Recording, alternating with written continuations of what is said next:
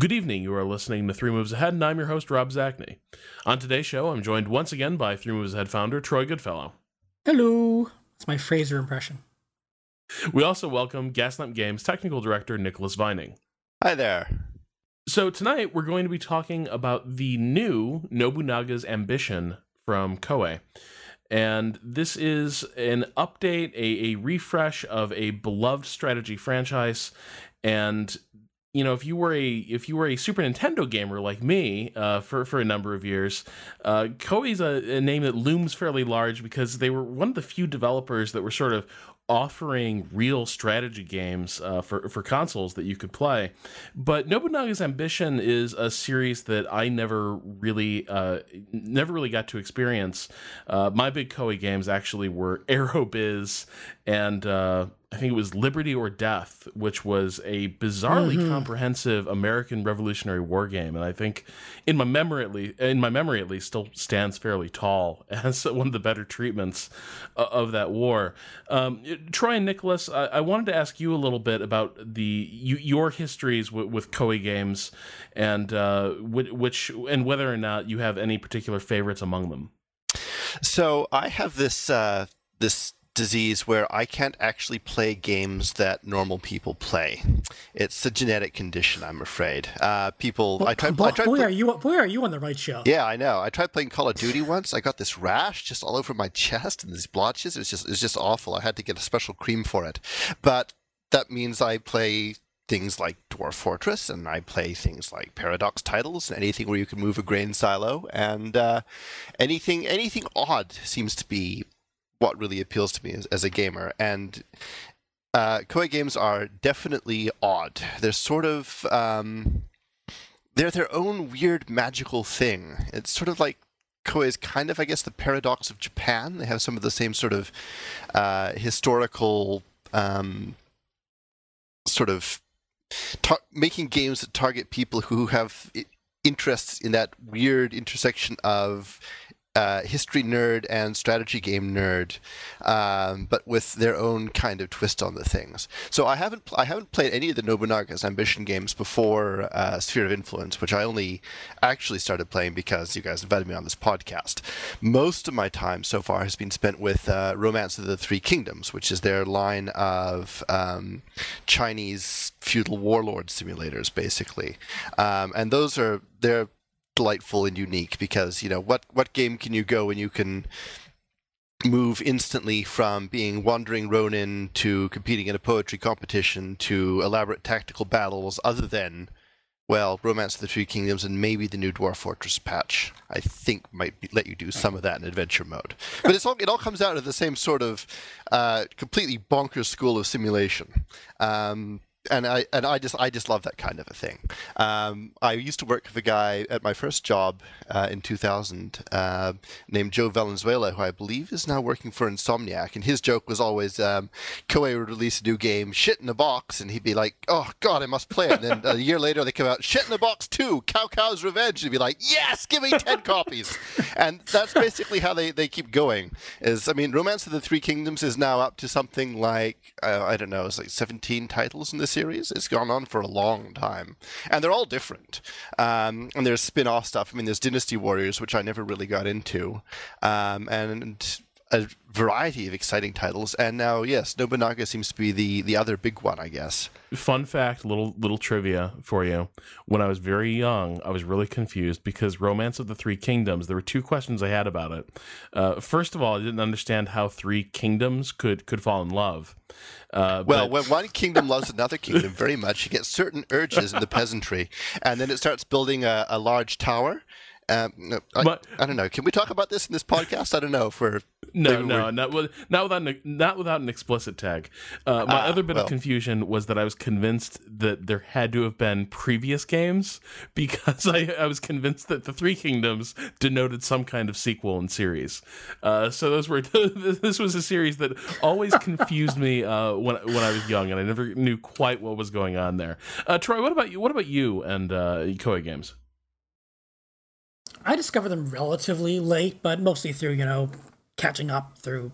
I didn't discover them at the time, but I discovered them, later on doing my research, catching up, doing the history, as I started reviewing strategy games, I need to know the background, so I do my research and I go find this stuff. And yeah, it was the stuff like L'Empereur. It was things like Liberty or Death, which is, like you said, it's amazingly deep and sophisticated, almost cabinet management and war management type games. I mean, they're all quite different from each other. I mean, you have the Liberty or Death, and you have the L'Empereur, and you have Genghis Khan, which are kind of like, war games, a few generals, you move your things around. And then you have the more character-centered ones, like Nobunaga's Ambition and Romance of the Three Kingdoms, that really get into kind of traditional understandings of these periods and the personalities and the avatars these characters have represented through Japanese and Chinese literature. I mean, like, it was like if we were to do a game about the Trojan War, we have expectations of what an Achilles would be or what an Agamemnon would be. This is kind of what Nobunaga's Ambition and Romance of the Three Kingdoms are. They're character-centered, and each of the characters is representative of the virtues and vices of these historical people as translated through historical epics and historical poems and all of these other things. Not intended to be really, that's why it's Romance of the Three Kingdoms, but the novels, the great epic of Chinese history, the Romance of the Three Kingdoms, that I could never get through. I've tried so many times to get through this. Well, it's huge. Because it is it's absolutely bloody enormous. It's huge, and it's tough. And there's kind of this assumption that I'm reading them coming to a cultural understanding of who these people might be, and I just can't plug into that. The games, however, help quite a bit. The games are really about these, they're numbers, but they come at you, especially in Romance of the Three Kingdoms, they have attitude and they have personality, and you have to seduce them, and, some are debaters, and some are organizers, and some are, traitors. And Nobunaga's Ambition, has, Nobunaga kind of as, if not the great villain, it's kind of the great thing you're fighting against. He's the ambitious guy. You can play as him, but it's kind of like, playing as Napoleon. You want to stop Napoleon. You don't want to stop Nobunaga. You want to be the shogun type thing because of who Nobunaga is. You guys, Troy, the company you're working for does actually sell games where you play as Napoleon. I mean, I think that it really depends what kind of historical nerd you are. And I think that, but I think, calling Koei these games, the paradox of their time, there's something to that. We can touch on that in a bit. I mean, it's interesting that, we have these games are kind of the ones that Koei's probably best known in the strategy sphere. We have Dynasty Warriors, which is really this weird action arcade type game, but again, with all of these historical characters from Romance of the Three Kingdoms, and they've tried to do other ones along that. But they have all these other strategy games. Well, they had like war games, they had naval ops games, of course, Aerobiz, these little business sims. They had a few of those through the years. But it's these, I think, about For Me, they're the company that made Liberty or Death. They made Romance of the Three Kingdoms. It made these historical epics before, these character-centered historical epics, before other strategy games really plugging into that. Before we had a Crusader Kings, we had it's true actually. It's probably more accurate to say Paradox is really the Koei of the West, I guess. Yeah, because they've been doing Nobunaga since 1986. Yeah, and these were console games. You look at the old console, for the first Romance of the Three Kingdoms game. It's like, oh, this is in television type graphics. I mean, this is so basic looking. But again, there's quite a bit of depth to them, and they keep adding to them, and they're very different from each other. And I was, kind of thrilled to see, a new Nobunaga's Ambition game, because it is the type of history that we don't play a lot. These aren't games, these aren't stories that we visit in the West, generally. These are histories that are, distant from us. If we're playing a game about Asia, it's about, the exploitation of Asia. It's about the Pacific War. Maybe it's a city builder or something, or maybe it's the shogunate. I mean, we have Shogun Total War, and that's pretty much it. Yeah. That really get into this. And yeah, we did our own little Sengoku thing. But, Romance of the Three Kingdoms, Nobunaga's Ambition, these are deep series that have been pushing these things forever. And it's great to see a new one arrive on Steam. Now, it's 2 years old, but it arrived on Steam this year, so we're talking about it now. Yeah, we do have the Shogun Total War series. And I think one of the things that's interesting about Nobunaga's Ambition, and Boy, it isn't. Boy, now I kind of do want to research a bunch of Koei games, because now that I think about it, they are all different. And I didn't remember they'd made a Pacific War game until you mentioned it, but I do have vivid memories now of like ordering like fleet reconnaissance and like trying to scout out like enemy carrier groups, and a really difficult studio to pin down. Really, really diverse designs and ambitious too. I mean, if you look again, you go back to those early titles. You took one of the two great works of Chinese literature, the other one being, of course, Journey to the West. The first game, they shoved it on a Nintendo. And the result is basically incomprehensible, because you can't fit that much literature in one Nintendo without it exploding, and you're that child who's 10 years old and you get this and you can't make heads or tails of it, and you cry till you get DuckTales or something. And they kept doing this by any sort of rational, normal standards for what we expect out of the game industry.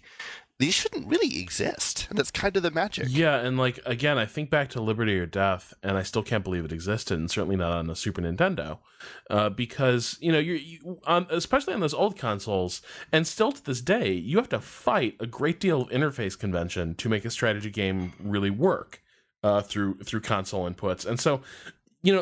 The Revolutionary War is a difficult war for any developer to tackle, because it is this it's this kind of war with all these different issues intersecting, right? There's sort of the hearts and minds issue that both sides have to wage. There's the fact that the colonial United States, the colonies are enormous given the technology level at the time, and the war has all these weird little fronts and all these little armies, moving around. And somehow this game on Super Nintendo brings that stuff to life. The stuff you read about in books like The Glorious Cause and stuff like that. It brings that to life better than... I think it still stands among the best games made about the Revolutionary War. So, like, these are incredibly ambitious games, and they do all sort of adopt...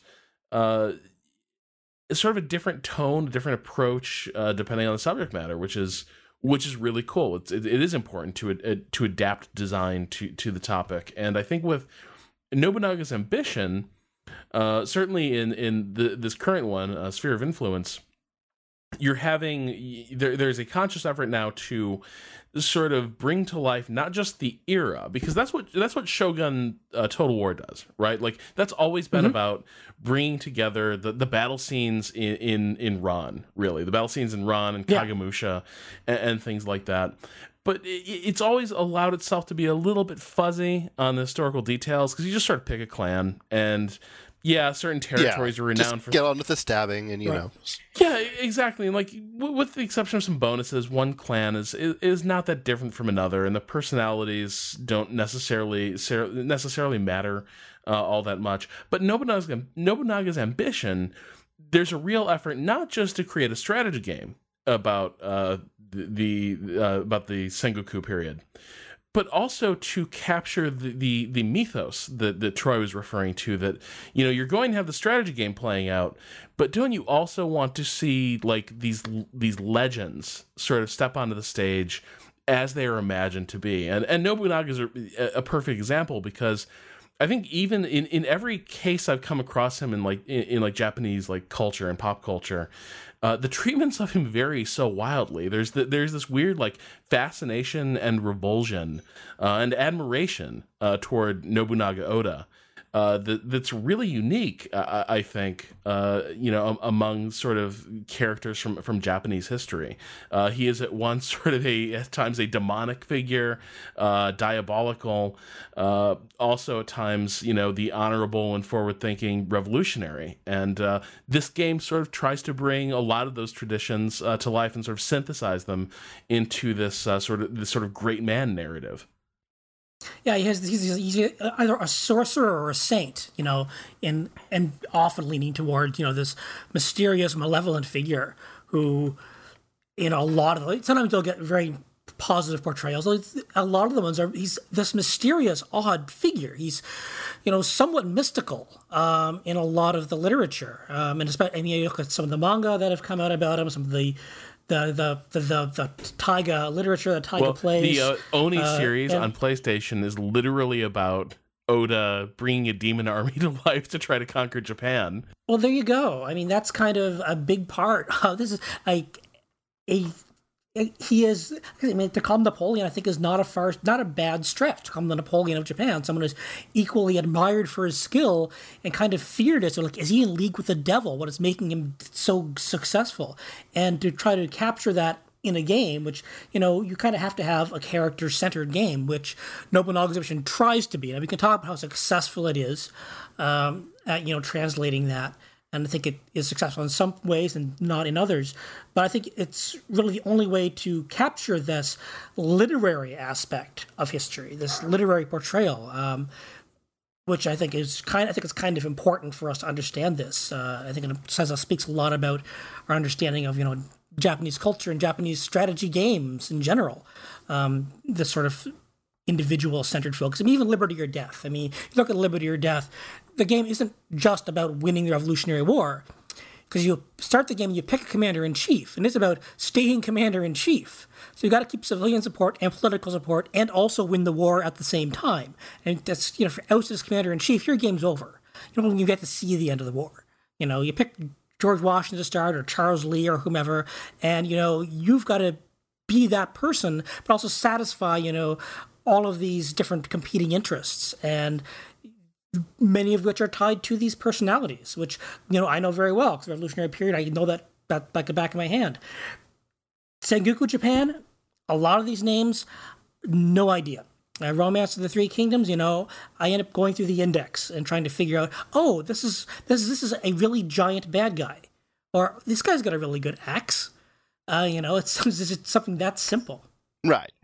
I mean, yeah, I'm know a certain amount about Chinese history. I know very little about Japanese history, so for me, it's very hard to. I don't necessarily understand all the context. One thing I'm sort of wondering, again, just reading about this, is whether or not this idea of Nobunaga as a dark sorcerer or a demon. I mean, he was very much a revolutionary in the time when you were sort of seeing, as I understand it, the collapse of the samurai class and moving away from samurai rule, and also the introduction of firearms from Portugal. I mean, those were sort of the two major themes surrounding all of that. And of course, you'd see the man who pushed that as a sorcerer. Yeah, and I think certainly, like, it's in. I think the figures he's probably closest to, right? Like he's sort of the type of character that Machiavelli describes in The Prince, right? This sort of like protean change. Well, I think this is one reason why he's difficult to pin down, right? Is because one of the things that like Machiavelli writes about is that, like, you know, the good prince, the wise prince, has to appear to be many different things to many different people, and I think there was that changeability that makes him kind of an odd figure, because ultimately I think the unifying theme of his sort of career seems to have been he would sort of do whatever it took to win. And if that meant importing ideas from abroad, if that meant breaking traditional alliances and forging new ones, he was going to do whatever it took, because he was a practitioner of realpolitik in an era when everyone he's competing with is still basically trying to play the game according to the rules of like traditional dynastic and clan loyalties, and force the, you know, to sort of play the game within that framework. And Nobunaga shows up and it's like, yeah, I don't really care about those old affiliations. You know, I'm just going to do absolutely whatever it takes, and certainly that's sort of how the game gets you warmed up. Is that the early stages of his career? It's very clever. You know, we talk a lot about tutorials in this game. I think what's cool about Nobunaga's Ambition Sphere of Influence is that there is a lot to take in with this game, and there's several different levels at which it operates. And a tutorial, in the traditional sense, would be a miserable, gut-wrenching slog. And actually, some of the earlier scenarios do toe the line with this a little bit. But yes. Yeah, we'll get to that in a second.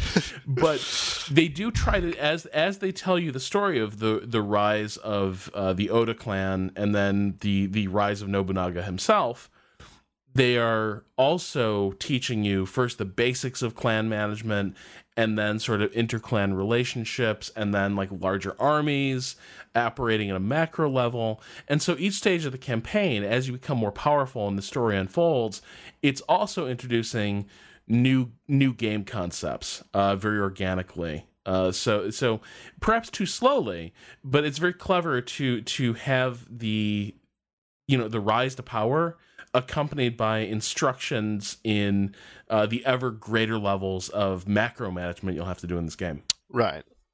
What's something we see all the time in RTS campaigns, right? I mean, RTS campaigns are always, very often just tutorials. So each mission teaches you a brand new thing. They get more complicated. And yeah, you can do the stuff in the skirmish with the tutorial, but generally the campaigns are about, oh, here's this neat new trick, we're exposing you to a new weapon, etc., etc. It's not something you see a lot in strategy games, generally because the campaigns in strategy games aren't, story-based. They aren't mission-based. So it's not something you see a lot of.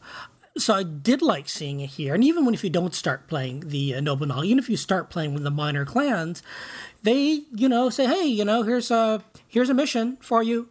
It's a pseudo-historical mission you can do if you want to. And we'll teach you how to do it, and we'll show you. And it's much better than the belabored, forever, stupid, annoying tutorial they start you with. If you press tutorial, don't do that, people. Well, don't let's also mention briefly here for the benefit of the viewers that if you actually play the tutorial that they start trying to, that's actually labeled the tutorial, your tutorial advisor will attempt to commit seppuku so good. a lot. It's so good. I mean, that's the best thing to put in a tutorial is the suicidal advisor. And it's all played for laughs. Like, you have to, don't let Grandpa get his sword because he's going to try to, yep, there he goes. He's trying to commit seppuku. No, stop it. Teach me about provinces. Teach me about farms. I need to know farms now. It's such a weird... The tutorials, it goes on forever, the official tutorial. But the in-campaign instruction and menus are actually really well done, considering how complicated this game is. And it does get very complicated very quickly. It's easy to get overwhelmed by what I'm supposed to be doing next. But I think the contextual information is quite well done. Yes. And that's hard to do really well. I mean, who else has done it that well? I think it's a very short list. Yeah, contextual information is a constant problem. Like, this is one of the reasons that, complaining about user interface is kind of a theme on this show, because, it's very difficult to... With a strategy game interface, you don't want to overwhelm the player with too much information that you don't need to be seeing right now. But at the same time, God help you if I want to know something and I can't immediately find it with a quick gesture. Right. And again, working on a strategy game right now, the one thing that we're learning over here as a studio is people don't read text. And I know we say that as developers. We go, oh, well, they'll read our text. No, they just don't. Does that extend to tooltips? This is in tooltips. This is in tutorials. I mean, we have people who will, a user will immediately turn the tutorial off and then complain about not being able to do anything, or they will just blindly click through the tutorial and then complain about not being able to do anything. And by virtue, I think, of having the contextual content just sort of be just right, and also not giving you the opportunity to really turn that off, and having it just introduced at the right pace, they get away with actually making sure that when you are actually seeing it, it's there for you. It sort of makes sure that it's showing you the thing when you actually want it, not necessarily before or after. So it sort of becomes more of a helper rather than a tutorial, if that makes sense. And I thought that was just very well done. Something other developers, especially, with intensely complex games with lots of moving parts, should pay attention to. The modern thing seems to be, we'll just shove it on a wiki and let somebody Google it, which I think is Minecraft's fault, really. But yeah, I really hope we're not in a race to the bottom when it comes to games instruction, where manuals were too hard, tooltips will solve the problem, and then tooltips those are too difficult. What's the next thing? Because at a certain point, that does begin to really impinge on your ability to do things that are different. Yeah, I mean, I would argue with Minecraft that the Minecraft wikis are an integral part of the Minecraft experience. I mean, literally part of the gameplay is going off and looking in your browser while you figure out how to do the next thing. And that's, I don't know if that's brilliant or if it's bonkers, but it's nice to see somebody who actually has this other thing where you have a really complicated game and information is presented to you in the right way and it just works. And small miracles. I did want to ask, because so much of this game does unfold with sort of a narrative bent to it. I feel like this is going to be divisive. I feel like this is going to be one of the more divisive aspects of this game, because I think, again, if you're coming to this from more of a like Western strategy tradition, they tend to be very, very straight-laced, very serious, very serious on their surface. Like, yes, there's the wackiness of Paradox like games in terms of their little story events and things like that. But like your minute presentation is pretty sober and a little bit like down to business. Here, this never really lets you forget that you're playing a game that's borrowing from like JRPG aesthetics in certain ways. And so like all the characters are like these dreamboat samurai. Don't break your heart and start wikiing any of these dudes, by the way, because let me tell you, Nobunaga's Ambition, Sphere of Influence, gave several of these guys a significant visual upgrade. Yeah, they're all just covered in hair and sweat and various skin diseases. So for the benefit of the viewers back home, we should actually talk a little bit about how the gameplay actually unfolds before we get too much into this. Because you've got the two phases, which I liked. And the first phase is I think they call it your council phase. And what you do is you set up all the things that are going to happen in the next active phase. And then there's a sort of a time-elapse period which ticks through the month, and you watch the things that you just sort of punched into it unfold, and your military campaigns actually happen, and you can fight things and so on and so forth. And then it ticks back into the council phase where the game pauses, and you can make those decisions again. And you have various members of your what would you actually call kind of a court. You have a court. I guess yeah, your court. Yeah. Your court. You can have your advisors who will give you advice on things, and you can send them off to do things.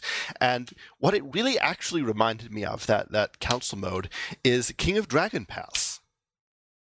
I can't think. That was sort of immediately where I was going in terms of you have this sort of set number of infrastructure upgrades you can do, and then time advances, and you have the advisors who tell you things. Yeah, it has. I like that. There's an order. It's an order phase and an action phase. Probably the best way to put it. You give your orders, and then the things happen. And some things take more than one action phase. It's like doing something in, like building a building in the Total War games. That'll take you 2 turns, 3 turns.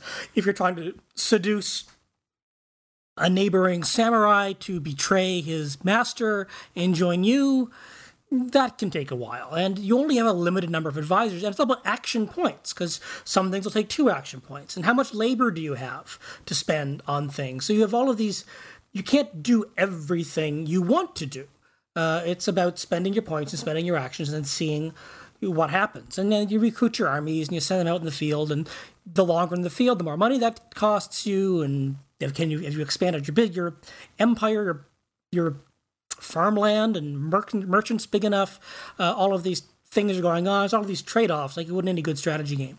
And you can speed it up, you can slow it down, you can watch the things happen, you can intervene in the battles if you want to, or you can just watch them play out. You can give them the orders and just watch it happen without intervening. But it's kind of fun to watch them, like, not intervene, but just watch and see them use their special powers, even though you're not telling them to. That's always kind of fun. I don't need to tell them to charge. They already know how to charge. Yeah, this is great. And yet, that action phase, it has that also, like, that steady drip of just, like, keeping things rolling on all of your cities and castles, which is very nice. And then you sort of the fundamental rock, paper, scissors of the game is, of course, development, where you choose one of only 3 things. That's sort of how am I fundamentally going to try to push my city forward this turn? Do I want more rice? Do I want more money? And do I want more soldiers? Pick one. And it's a ternary choice. You choose one of 3 to focus on. You can't say, well, I like a little bit of both, please. And so that's a very simple choice with huge ramifications, but it's sort of the core of the loop. Well, and then each of those cities can be either min-maxed or turned into sort of jack of all trades in certain ways by developing districts in certain ways, where with each sort of basically population tier of a city, you go in and you can sort of build a new district of the city, and it can be agriculture focused. The same that same trinity, basically. You know, agriculture, crafts, or military. Except then there's certain specializations within those, and then there's adjacency bonuses they can get depending on the districts that are nearby. And so there turns into a little mini game that you play there of like, you know, do you want one really super powerful like military headquarters that's going to crank out like the largest, best army you can? But the downside of that is it's going to contribute absolutely nothing to, you know, your food reserves or your bank. And Right. so you can deploy a huge army. Whether or not you can feed it and keep it in the field, that's a separate issue that you'll have to solve using other settlements. So there are some interesting management things going on here. But the other part of Nobunaga's ambition is ultimately it also wants to take those decisions away from you. It wants, like, there you can get to this really granular level where you're deciding what am I going to upgrade, how am I going to upgrade each city this turn. But then not too far into the game, it starts being like, well, you know, maybe you should just automate most of this, which is merciful because a lot of this is actually really boring and repetitive. Like if you were doing it for each settlement, you'd lose your mind. But that pattern repeats a few times as, you know, the game first wants you to automate a few things, and then later it basically wants you to turn over like sections of your empire over to AI management, AI managers and like sort of subsidiary clans. Right. Well, I mean, at the heart of it, I mean, what is a city building strategy game? A city building strategy game, I think, is based on this idea that human beings kind of like to solve certain sorts of optimization problems for fun, right? And it starts you doing the small optimization problems, which is, you know, one city developing, and then it switches it up as you get into sort of the long game, where now you're solving bigger optimization problems by optimizing people that optimize the small ones for you. So you're still always optimizing. I mean, that's the core of any strategy game. It's just that it's the scale at which you do it changes as the campaign grows, which is very neat. And that's sort of maybe what differentiates Nobunaga from Romance of the Three Kingdoms, if we want to talk about that for a bit. In that Romance of the Three Kingdoms, their games never really have that sense of campaign and scale. It's more just like, do some China fighting or don't. You know, you can play a historical character, and that historical character may or may not be appointed to courts, given duties, and so on and so forth. But it's a sandbox. This is much more campaign focused, where the design of the campaign has a very strong beginning game and a middle game and an end game. Or at least that was my experience playing with it. I mean, feel free to disagree. Yeah, I mean, I definitely think that you know, where I would disagree with that is I think we don't want to short sell the degree to which this is also a military campaign and logistics game. Oh, logistics. Oh, chills. Everybody on the podcast moaned sensually. Oh, yeah. God. Oh. No, because one of the other interesting things happening here is that you can control a lot of territory, and that will allow you to field larger armies and stuff like that. But I don't know what it's simulating. Maybe if you want to abstract it, you can call it like they're trying to get command and control issues or something. But basically, there's certain things that only a single large army can do. And because it's a feudal system, each settlement produces armies under separate commanders, and the size of that army is sort of tied to the settlement. And so there's kind of a weird thing where like there's a utility, there's a real importance for having a couple like super armies that have tons of troops, because only those armies have their act together enough to successfully siege down like really advanced and heavily defended settlements. So if you have like, you know, 20,000 guys, but in one instance that 20,000 guys is separated into like 10 separate armies versus having that separated into 3 separate armies. That trio of armies that's separated, that's far more useful and powerful than the same number of people spread across these different armies, which leads to some really interesting like campaign calculations that you have to make when it comes to like engaging enemy units, march order, and then ultimately like sieging down enemy strongholds. Right. So that's sort of an atypical design decision for a strategy game where you have units that deliberately don't stack. Yeah. And, so, and I think it turned out to be a really smart one, but I'm curious what you guys made of it. I mean, the first time when you're told, "Oh, sorry, you don't have enough people to siege this castle," so, you go, what? So what? I mean, because you have to have enough to surround it. You got to be enough.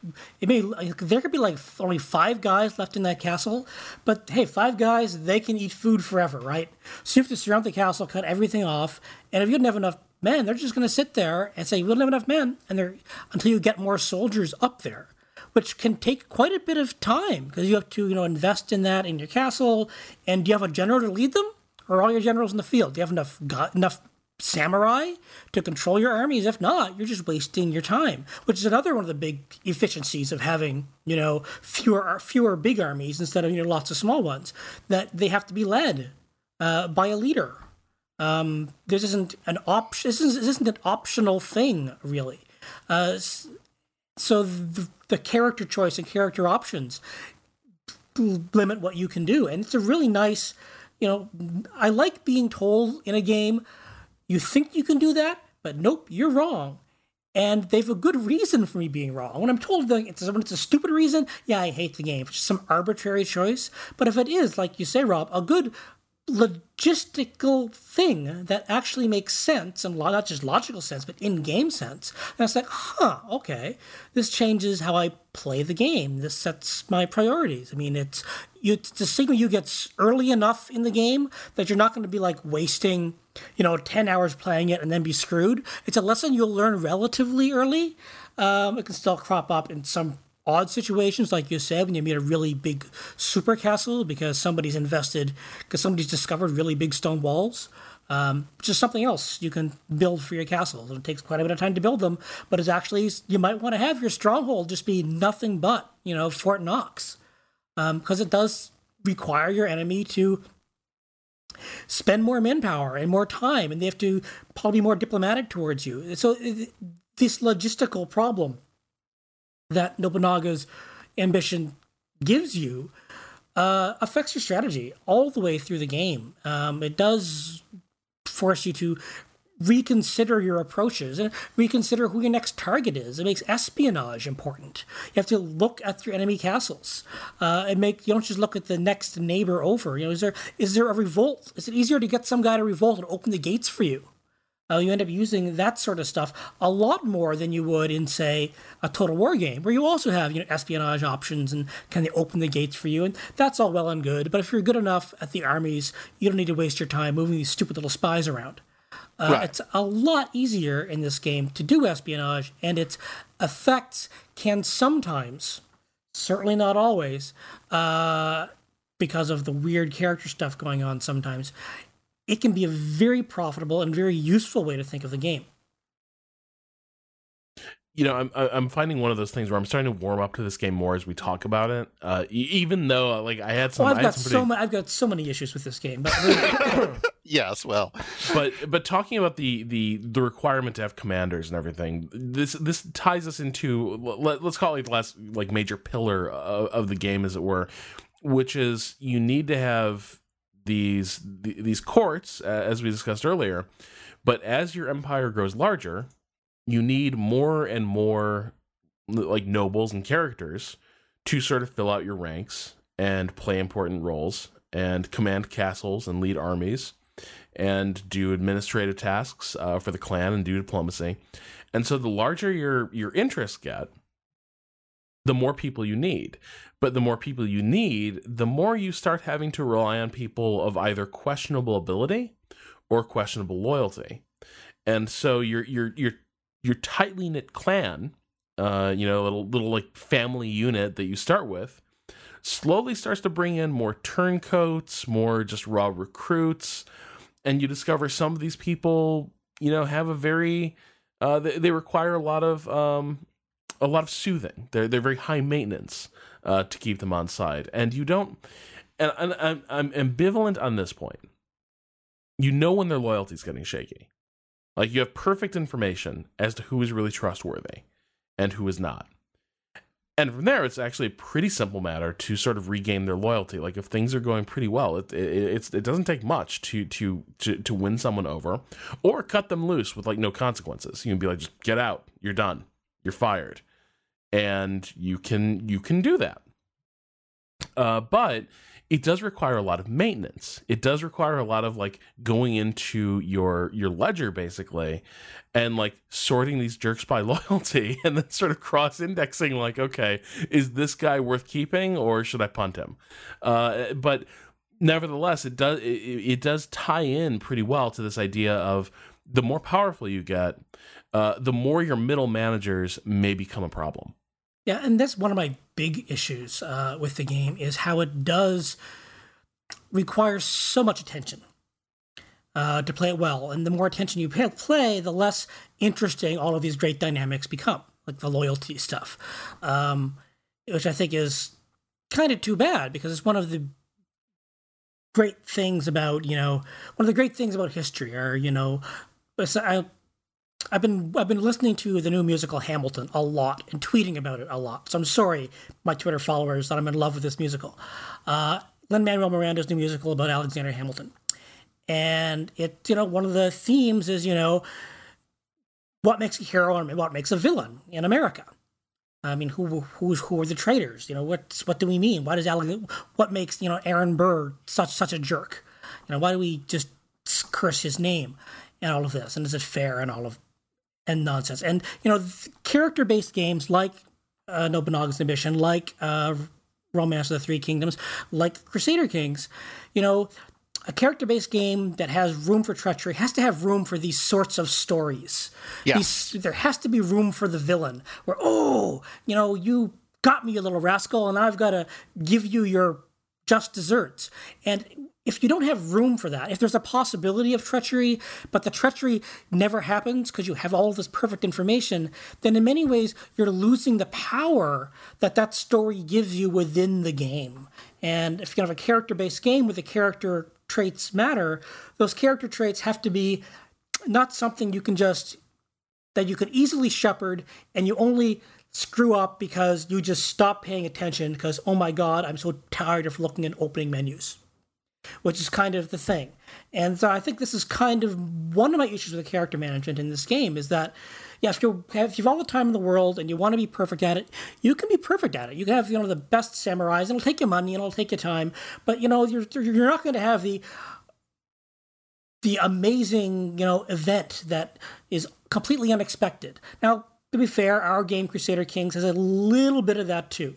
But, join the club. We're none of us are without sin in this regard. So out of the three of us, I think. But we have that. But there are other pressures going on because you can't just get rid of your vassals in Crusader Kings or in other games. In this game, you have pretty much perfect control. Characters aren't loyal to each other. The Romance of the Three Kingdoms has a little bit more complexity in this regard because the characters do have relationships with each other in ways that they really don't in this beyond, am I loyal to my daimyo or not? Right. And even then, I mean, loyalty is just sort of one number, right? Is am I how loyal is this person? Well, it's 75 loyalty. And there's not much it doesn't have much nuance. Let's put it that way. Now I'm going to go on the defensive here. I'm going to say that if you could remove a lot of that sort of what is at first glance seemingly unnecessary micromanagement, and you could make the information less perfect. Those are sort of the two things that you could do to deal with the complaints. The problem with making the information less perfect is that then you get a frustrated player. And because a thing happens, the information was not presented to them so that they understand why that thing happened, and then they get frustrated and quit. the other option, of course, is just simplify the game. And I think I would argue very strongly that if you did that, then what happens is you lose the weirdness and magic that makes it a Koei game or whatever. This is why you bought the damn thing in the first place. It's you didn't want to play Shogun Total War, where you don't have this sort of thing. You wanted to play this, so you get to take your lumps with it. You go into it knowing that it's going to have all these characters with all these needs and things, and they're going to be simulated. And you're probably going to spend a lot of time doing bureaucratic paperwork. Romance of the Three Kingdoms games are exactly the same way. You better spend time, visiting your fellow soldiers and heroes and so forth, and drinking tea and hunting stags and everything else you do on a pretty good Saturday night. But that's part of what you go in and expecting, right? And that's. Yeah. I mean, I'm fine with the micromanagement and that sort of thing. If the micromanagement is, I guess it comes down to the better the micromanagement is, the better I am at the game, the fewer surprises there are, the less interesting it becomes. Right. So here the micromanagement, and this is maybe unique to certain sorts of micromanaging games. The micromanagement is not about the gameplay loop as much as it's about the flavor. The micromanagement is necessary to give it that flavor. And there's a lot of games that have a lot of flavor because of the micromanagement. Dwarf Fortress is a great example of this, of course. Koei stuff. King of Dragon Pass again, even our humble little offering of Clockwork Empires. All of these things have, this notion that you have these things that you can manage it, but because that detail is in the simulation, regardless of whether you micromanage it or not, it adds to the richness of the experience. And even the micromanagement itself, the act of micromanaging, is not to make you a better game player or to advance the game. It's to give you a little more of that flavor. So it's not a purely logistics exercise. And there are moments when that flavor is really delicious and yes. umami. Yeah, exactly. That's that. Yeah, the umami of Koei games. There you go. Because I definitely did have there are moments when this all comes together, and it's great. I had a campaign rollout where there's a really difficult castle I was trying to take, and I'd already had a failed campaign to seize it a couple years earlier. But this time I'd gone on a full espionage offensive to sniff out who the weak links were in that clan. And I managed to get a couple of their generals to be disloyal. And I couldn't get them to turn coat. But what I could get them to do was agree that they would not get in my way, which was awesome, because then the war starts and the AI sends this big old army out, and the army starts to maneuver into position, and then as we agreed, that character who's commanding this army of 6,000 men is okay, you've got 60 days. After 60 days, I will do my job and I will fight you. But for these 2 months, I'm sitting on my hands, and that army moves out of the way, and then that clan is screwed, And it's really cool, and it's just the kind of thing that we get from the lore and the history of the Sengoku period, right? It's full of these. Nobunaga himself, I think, was killed by a couple of his not even his top, not even his top personnel, but some I want to form say of highly artful Japanese treachery. I think I've got the Wikipedia article open up here, and I'm reading the description of what happened to Nobunaga, and I can't make heads or tails of it. No, he was just passing through his own territory, and he was staying the night at I want to say it was a second tier nobles castle, and he'd walked into a trap. And it's some sort of it's a temple, apparently. It's a temple, and then they set it on fire, so he decided to kill himself in one of the inner rooms, because I guess that's just what you did if you're trapped in a burning temple in Sengoku era Japan. But yeah, so I mean, it was just it was really cool that I was able to this entire war plan that this enemy clan had was just undone because Yoshimoto was unhappy at work, and I exploited it. And he got really passive aggressive, and I seized your castle. And that was really, really cool. And it kind of made up for all that time you're spending just sort of like checking boxes and like saying, okay, is this guy, can I recruit this guy? No? Okay, fine. How's this guy doing on loyalty? Okay, I better give him a present. There's a lot of gift shopping there in is. this. It's like the holiday season never ends. Yeah. Now, did you ever, did any of those Bosworth Field moments happen to you? Did you ever have a general just sit back? Because this is something I wanted to ask you guys. Do you feel like the AI is playing the game? This was my objection. Yeah. This was one of my big objections to this game, is that I very much felt like I was the prime mover in the game, and by and large, I was dealing with some pretty passive opposition, and an opposition that was not using the full arsenal of tools that were available. Yes, I would agree with that statement. I think, yeah. I didn't really. There was never a sense that I was being threatened in these, shall we say, more intricate and complicated ways, which is odd actually, because I know that has happened in Romance of the Three Kingdoms games. As I have been in a situation where, one of my generals is visited by some other general, or is awarded a prize in the imperial court, or wins a poetry competition or something, and now I have this new consequence I have to deal with, where I've been bribed or dealing with bribery or whatever. I didn't have that in Nobunaga, and I don't know if that's just because it just didn't happen, or if it just isn't there. I'm not sure, but you never really do feel like you're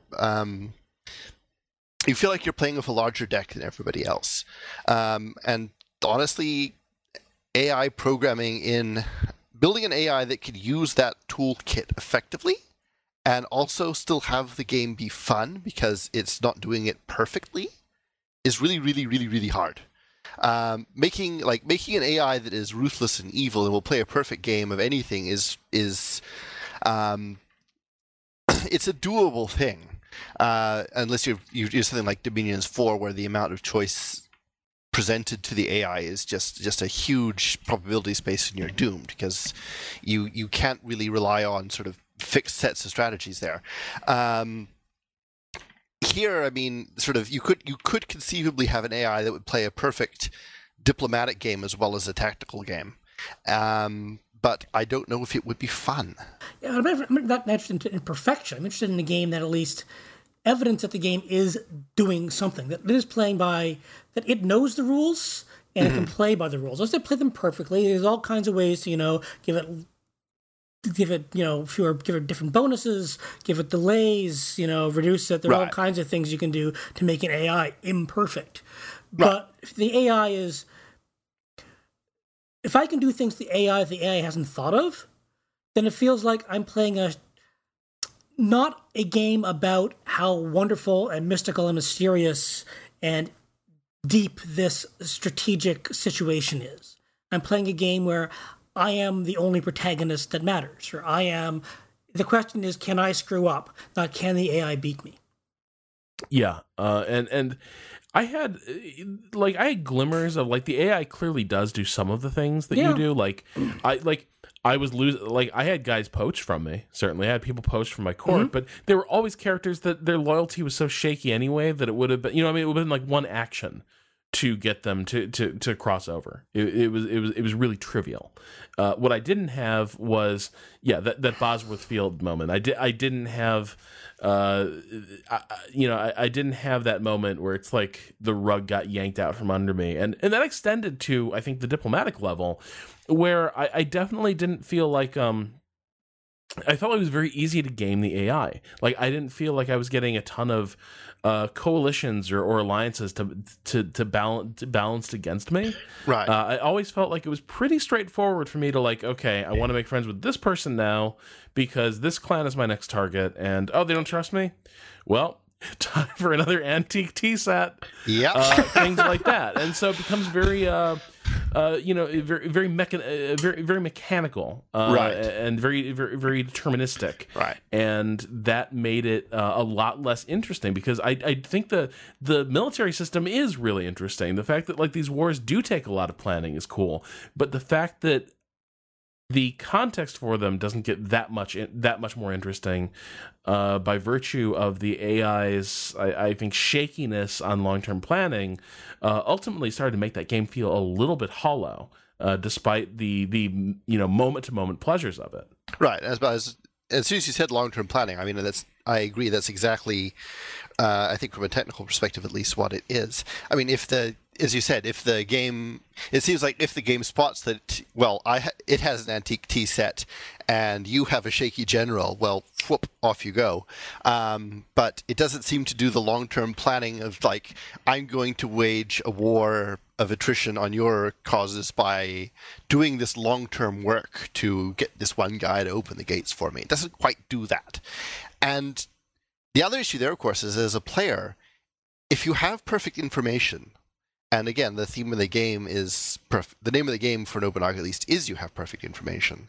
If you were always learning that the AI was busy bribing one of your men to leave the gates open, and you knew that once his loyalty hit 20, then that was it, because there's never the unit has some chance of defecting in battle. The unit will defect in battle. It's very binary, if memory serves.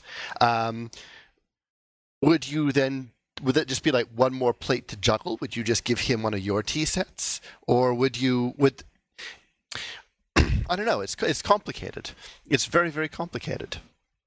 If you can see what the AI is doing and you can push back against it, would that actually add to the experience? I don't know. Or would it just come across as a different kind of hollow? These are complicated AI problems. These are, Oh man, I'm so glad I'm not a developer though, because I just get to sit here and just complain about it and like, this sucks. This game would be better if only it did this. And then I just sort of, put my feet up, lean back in my chair, and just bask in the self-righteousness. It's fantastic. I don't want to hear that it's hard. Just make it good. I am actually a seething ball of hatred given corporeal form. One thing I did want to call out here, just a little bit, because it does bear mentioning. There are battles in this game. There's tactical we haven't talked about the battles. This is important. They're really simple. And most of them I didn't think were particularly worth fighting, because like your average skirmish, it's going to be sheer weight of numbers. But it gets a little more interesting again as your armies get bigger, as the number of forces you're putting onto the field gets larger. Here's the thing about Japan. It's not that big. It's certainly not that broad. And there's a lot of mountains and narrow trails. And so like converging your forces and getting like, bringing those numbers to bear effectively becomes really interesting. And again, going back to logistics, like those long route marches to sort of get all your forces converging at one point in sort of a Gettysburg situation. Well, that's going to eat up more time. And that opens more of your detachments to finding their way blocked by enemy detachments. Right. It requires a lot more food. Your troops might win the battle, but then not have enough food left to sustain a siege. But the twist I really liked is that those little skirmishes, the tactical battle system doesn't seem that interesting. But if there are enough forces in an area where stuff's going down, you can trigger a decisive battle, and that ignores basically the rules of the map and brings all the people who are on all these different trails, everyone in sort of the theater of operations, and slaps them down on one giant battlefield so that you could have those really like incredible 60,000 people to a side smackdowns. And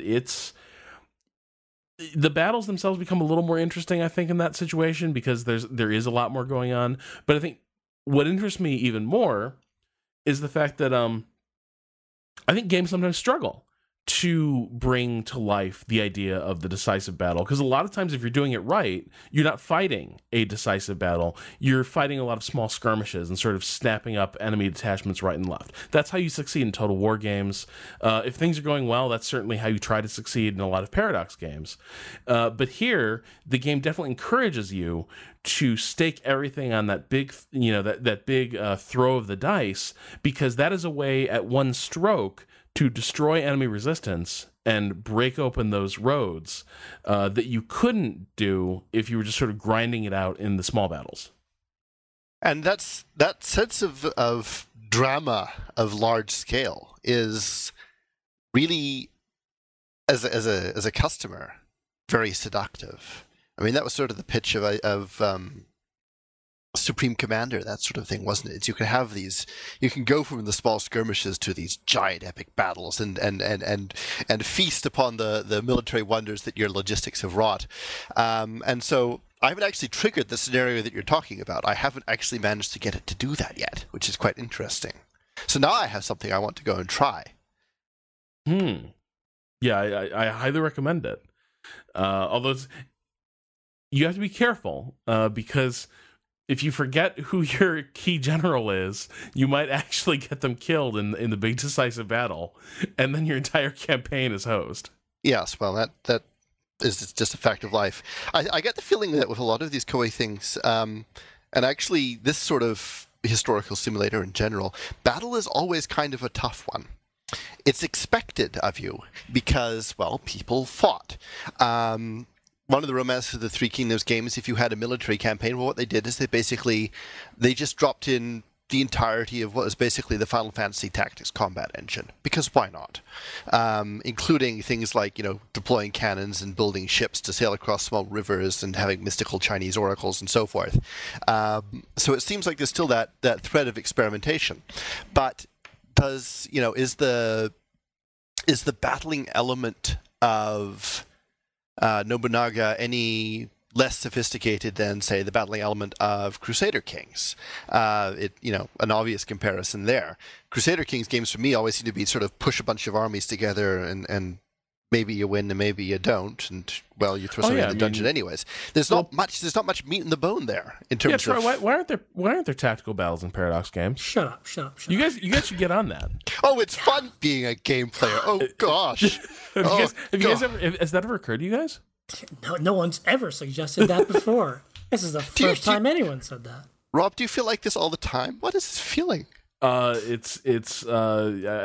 are drunk with power, and it's pretty much how I roll out of bed every morning. Oh God, I haven't smiled in a long time. My face hurts. Those muscles. But no, I think the paradox trade-off is that because you get to have this large continuously running like grand strategy game. The battles have to be okay. All these people in this area, one big battle, and the dice are rolling in the background, and commander abilities will be weighting those dice. But really, there you go. That's pretty how the battles detached are going from the thing, and it's. I mean, frankly, it's not nearly as interesting as court intrigue. Whereas I don't necessarily agree with that particular Romance of the Three Kingdoms games approach either, because if I wanted to play tactics games like that, I would probably go play Final Fantasy Tactics. And it was kind of a shaky implementation of that, in that sort of again, Koei games, some things are sometimes a little bit rough around the edges.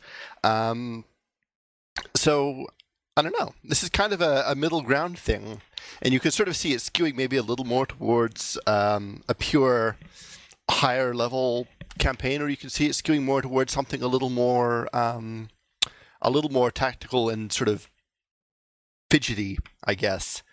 But it's a balance. I don't think the game is really about the combat, which is odd. No, which is odd because this is Nobunaga we're talking about, but it's. Well, but Nobunaga's real accomplishments, they were partly military, but in a lot of great strategy games, right? Like the military is a reflection of the strategic work you've done, right? Like the battle merely confirms your victory. This is something Bruce goes on a lot about, right? Like how many really great wargameable battles are there in history where both sides have a good chance of achieving a decisive outcome? There aren't that many, because by and large somebody's going to win this war, and that usually is reflecting other realities. It doesn't matter how many battles Robert E. Lee wins. Like ultimately, he's won mediocre day. away from defeat. And I think that's kind of what's happening here. Is the battles are there, they matter a bit, but ultimately the focus is on sort of the table setting that happens before then. Right. So I mean, we're running a little short on time. Okay. Yeah. I wanted to so where do we stand with this game? Because I'm of two minds. Like, I don't like damning games with faint praise, especially ones I've enjoyed as much as I did enjoy Nobunaga. I had a lot of time. I had a lot of fun and spent a lot of time playing Nobunaga's Ambition, and that time passed quickly and pleasurably. But it is one of those games where how a game can be very addictive. You can put a lot of time into a game and it all flies past, and then you step away from it, and like a half hour later you're thinking, wait, what was I really doing there? Like, what was, what I mean? And I feel like this was one of those games for me where, like, while I was playing it, had a great time. But it was also it was an experience that started to pale very quickly. The more I started to sort of pick at it. Again, I think that's part of the Koei experience from this particular developer. All of their games are like that. Like, there's, you're dumped in this historical situation, which, as somebody who may not be intimately familiar with the history of feudal Japan, not totally sure about, and you do things, you sort of try your best, and you're immersed in all this wonderful lore and stuff, and you have fun, and you come away, and it's, you feel like it is the experience that it is, right? It's not necessarily, I don't even know if it's trying to be like a game that is good in the sense that we're optimizing for a high score on Metacritic. It's trying to be unabashedly what it is. And I think by and large it succeeds. I think by and large the sort of people who enjoy Koei games and some of the crossover on PC, obviously now, Paradox games or certain sorts of simulation games, I think people will buy it and enjoy it. But I don't think it's for everyone, and that's okay. And this is a game, I mean, I'm kind of with you, Rob. This is a game that's, when you're in it, it's really, really enjoyable. I don't want to call it like junk food, but it's kind of like an old sitcom, that you're comfortable with, and you're playing it and you're enjoying the middle, but then you realize, this really isn't that good. I mean, it's not that it's a bad game. It's like, I could have spent that half hour reading a great work of literature, like Romance of the Three Kingdoms. I could have been playing Dominions 4, right? Well, yes. And it's not that it is a game that has so much that's appealing about it, but the flaws they're not crippling flaws, but that kind of thing that will, nag at you as you're playing. Like, why can't, so much of it is just so good and so evocative that the little things and the too much transparency and is the AI really doing anything? These are the types of, it's like Empire Total War. There we go. This is Empire Total War. When you're in the battles and they're colorful battles, and you're doing the trade routes and it's all the pageantry is great, and then a few sessions in, some questions start to pop up, like, is this trade really doing anything? And are these sea battles really important? Wait a minute, the AI hasn't moved its armies, and is it colonizing? Is it doing any of this trade stuff? And there are all of these questions that nag at you. Now, I think this is better than Empire Total War. Yes. But it's the same sort of mental calculus going on in your head. I've invested 10 or 12 hours. I've invested 20 hours, and it's, I'm doing all of these really cool things, but none of these really cool things are happening to me. Well, it's not a cheap game either. No, this is $60. Yeah, well, given our lousy, god-awful Canadian dollar, I mean, it was something like $64 for me. That's not that's a large amount of my gaming dollar. I mean, that buys like, Undertale for me and 7 of my nearest and dearest. Yeah. And an infinite number of Dwarf Fortresses. It's true, actually. And like 2 Dominions 4, but, they've always had their own concept of pricing over there. And again, like, if you want to talk about pricing models, maybe Dominions is a good comparison. The Illwinter stuff has always been very expensive for, games that are but they know their audience, and they know that their audience will pay that much. This is a game. This is a game that I do want people to look at because it does a lot of very interesting. It's a game worthy of study.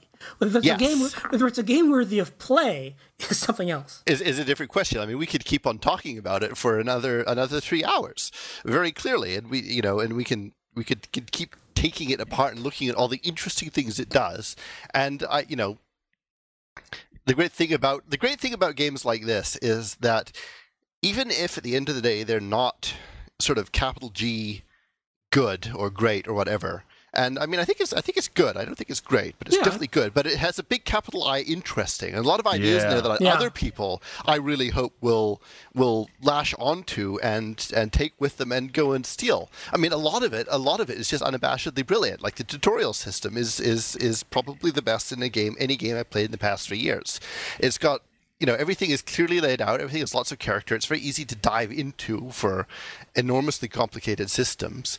And it's got that huge richness of the tapestry of history behind it. And there's lots of stuff there that it would be really good if people took those ideas and ran with them and maybe combined them with a little bit more of sort of the traditional... I'm trying to say this without being derogatory. This is very complicated and hard to phrase. There are sort of certain very concrete ideas now, I think, about how you design games and about how you design strategy games in particular. There's sort of very we now are starting. You feel to really this one's a bit naive of the state of the art. No, I don't feel it's naive. I feel that it's just sort of... It is not aware of the best practices? No, not even that. It's just kind of doing its own thing, and it's happy to do its own thing. There's a thing in music called outsider art. And it's this whole notion that you have these people who are really not aware of musical... anything, but they decided one day they're going to wake up and they're going to make music anyways, and usually it's completely different from anything anybody else is doing because you're just operating so outside of that space. And usually it's really interesting, but maybe it isn't necessarily going to be on the top 40. And it's the same thing here. I mean, this is a game where it's very sort of far away from how most people would design a strategy game, even a historical strategy game. I mean, it's very different. I mean, it's one thing that we should maybe talk about if we have any time is the differences between it and, say, Paradox's approach, because that's very illustrative and evocative. Clearly, Crusader Kings 2 and I think the most recent Europa Universalis, they really nailed that blend of complexity and magic. It made it really accessible, and maybe if more of those ideas had trickled back, we'd have sort of a better, good product. But there's also a lot of interesting there that other developers should really study and learn from and incorporate those ideas. I mean, I want to see more of these Koei games. I want to see another Romance of the Three Kingdoms that looks kind of like... We remember how the game looks, and it looks great.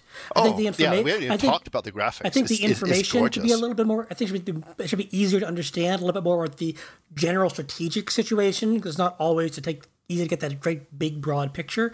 But you're so often operating in just your close space and where your army should be. It's not a huge deal.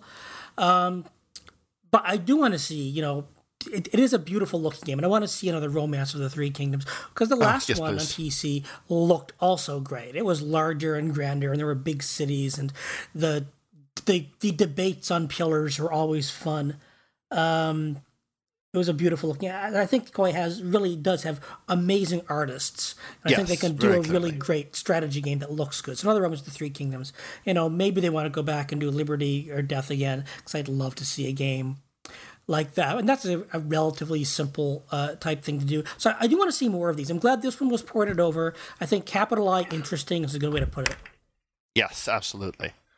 And it's that's in some ways harder to do than a great game. Yes. Yeah. And I think certainly I think people like us, people who play a lot of strategy games, people play a lot of games, period. I think the more you do that, the more you start to really enjoy those interesting experiences. Like they tend to be the games I find myself thinking about the most long after the quote unquote better games of whatever given year it was have completely faded from memory. It's those weird sort of like pseudo successful like experiments that end up staying with me and sort of becoming more of a part of my perspective than a lot of ostensibly better works, which is something certainly like from a critical standpoint, like I struggle with all the time, right? Like I've got my review open here in a tab, and I'm still pretty happy with where I came out with it on Rock Paper Shotgun. But I'm always a little worried, like, you know, for a game that I had that left me thinking about as much as this game did, for a game that was so thematically rich and flavorful, you know, I'm like, did I short sell it a little bit because it wasn't checking enough of those conventional boxes that I want checked? And that's something that, like, you know, the answer is I don't know. Right, like that's a difficult thing to nail down, but it's certainly one of those things that nags at you when you're doing reviews. Is the fact that on the one hand you feel like, well, you want games to cover these certain bases, but then you sort of take the long view and you think about, well, what have I really valued over the course of my gaming lifetime? And there's a weird number of those like 6s and 7s, as it were, you know, on that list when more easily recommendable games have faded. But where I've come out on this one is like I think that flavor is really great. It is a gorgeous game, and it evokes a lot of its period and a lot of the mythology of the era. And I think there's absolutely a lot to like here. I just feel that, you know, as a strategy game, there's a lot of things that I found wanting. There's a lot of not necessarily busy work, but certainly a lot of ledger reading, a lot of information sorting, without interesting decisions waiting at the end of it, and ultimately that does start to drag you down a little bit. And I very much identify with what you said, Troy, about like, you know, it's sort of that sitcom that appears. It's that sitcom in syndication that appears at a certain time of night, and it's like, oh, it's the 4-hour block of that show from the 70s. That sounds cool. I guess I'll leave it on, and you know, time erodes. I mean, maybe just to put a more positive spin on it. I mean, this might not be a game that will review well, but I think it's worthy of serious criticism. Yes, I mean, which is also difficult. To draw the distinction between, you know, I don't like drawing a bright line between reviews versus criticism. Yeah. But I think there is a lot in this game worthy of, you know, deep criticism of, you know, design and meaning and understanding and cultural stuff of great value. Whether it stands up as a good game or not, like, is this something you'll play and say, oh, I had a lot of fun? You'll have fun playing it, but, you know, it does get a lot of the things we expect in games wrong, like, you know, AI, like busy work, but it gets so much right, and so much right in interesting ways, like we talked about the tutorial training and the way it educates you, and this decisive battle thing, and its understanding of what does transparency mean in a strategy game. I mean, this is really a good question, and this, I think, is a good object for this. So, and I mean, go ahead. As a developer, as I was tying this back to something I said at the start of this podcast, I don't play good games anymore, because I mean, good is relatively easy to achieve, especially if you have enough money. But I will always make time for interesting games, and that's really where it got me. Is again, it's just so interesting, and you can, you know, it gets things right in ways that you didn't even know it was possible to get them right before. And gets them wrong. And gets things wrong. The things it gets wrong are predictable things. Things lots of games get wrong. Yeah. Yeah. AI not being active enough that is pretty much every second strategy game ever made. So yeah, I would say, you know, this is recommended in that, like, this is absolutely worth playing. Like, at some point, like, yeah, give this one a shot. And if this sounds interesting to you, like, you know, don't sleep on it. And if you balk at the price, because this is priced a little steeply for the standards we've come to expect on Steam, it's sort of a full console game price. You know, put it on the wish list and get to it. You know, on that rainy day. But if you're from a country with a robust virile currency, just have at it. How many of those are there? How many robust virile currencies do you know? I get paid in British pounds a lot, and that's pretty cool. That's very exciting, and we're just very poor up here now. We're very, very poor. Well, as soon as the fur industry rebounds, it's all going to come back. The codfish will be back any day now. So that does it for Nobunaga's Ambition: Sphere of Influence. It is currently $60 on Steam, so take that into account. Again, I highly recommend wishlisting it for that rainy day when you're in the mood for something truly capital I interesting.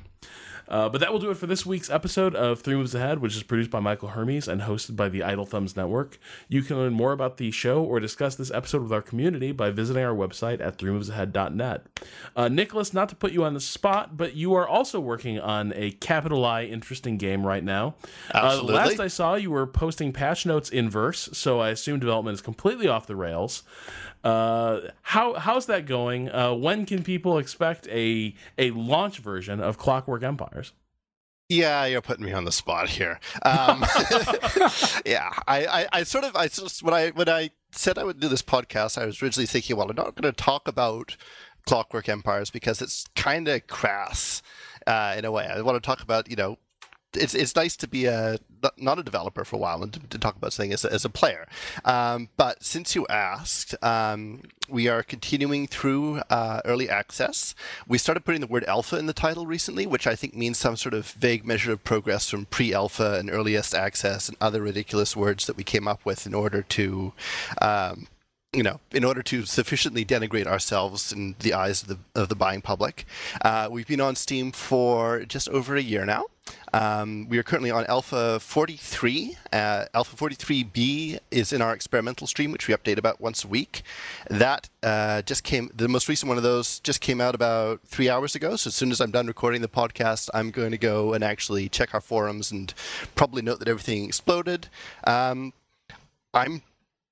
very happy with how things are going over here. We're making good progress. We're getting good feedback.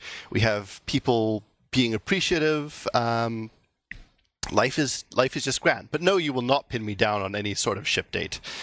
David and Daniel will basically murder me and leave my corpse for the ravens to feast on. That was my plot. I was basically trying to set you up like Joe Pesci's character in Goodfellas. I'd have to commit seppuku in a burning temple. Oh no! Don't let Gramps do that again. All right. So that's the current state of play with Clockwork Empires. We'd also appreciate it if listeners would rate and review us on iTunes. You can follow Three Moves Ahead on Twitter, where we are at 3MA. You should also cruise over to idlethumbs.net, home of the Idle Thumbs Network, to check out the rest of the great shows we do there. We'll be back next week with another edition of Three Moves Ahead. Until then, this is Rob Zacny saying good night. Good night, all. Good night.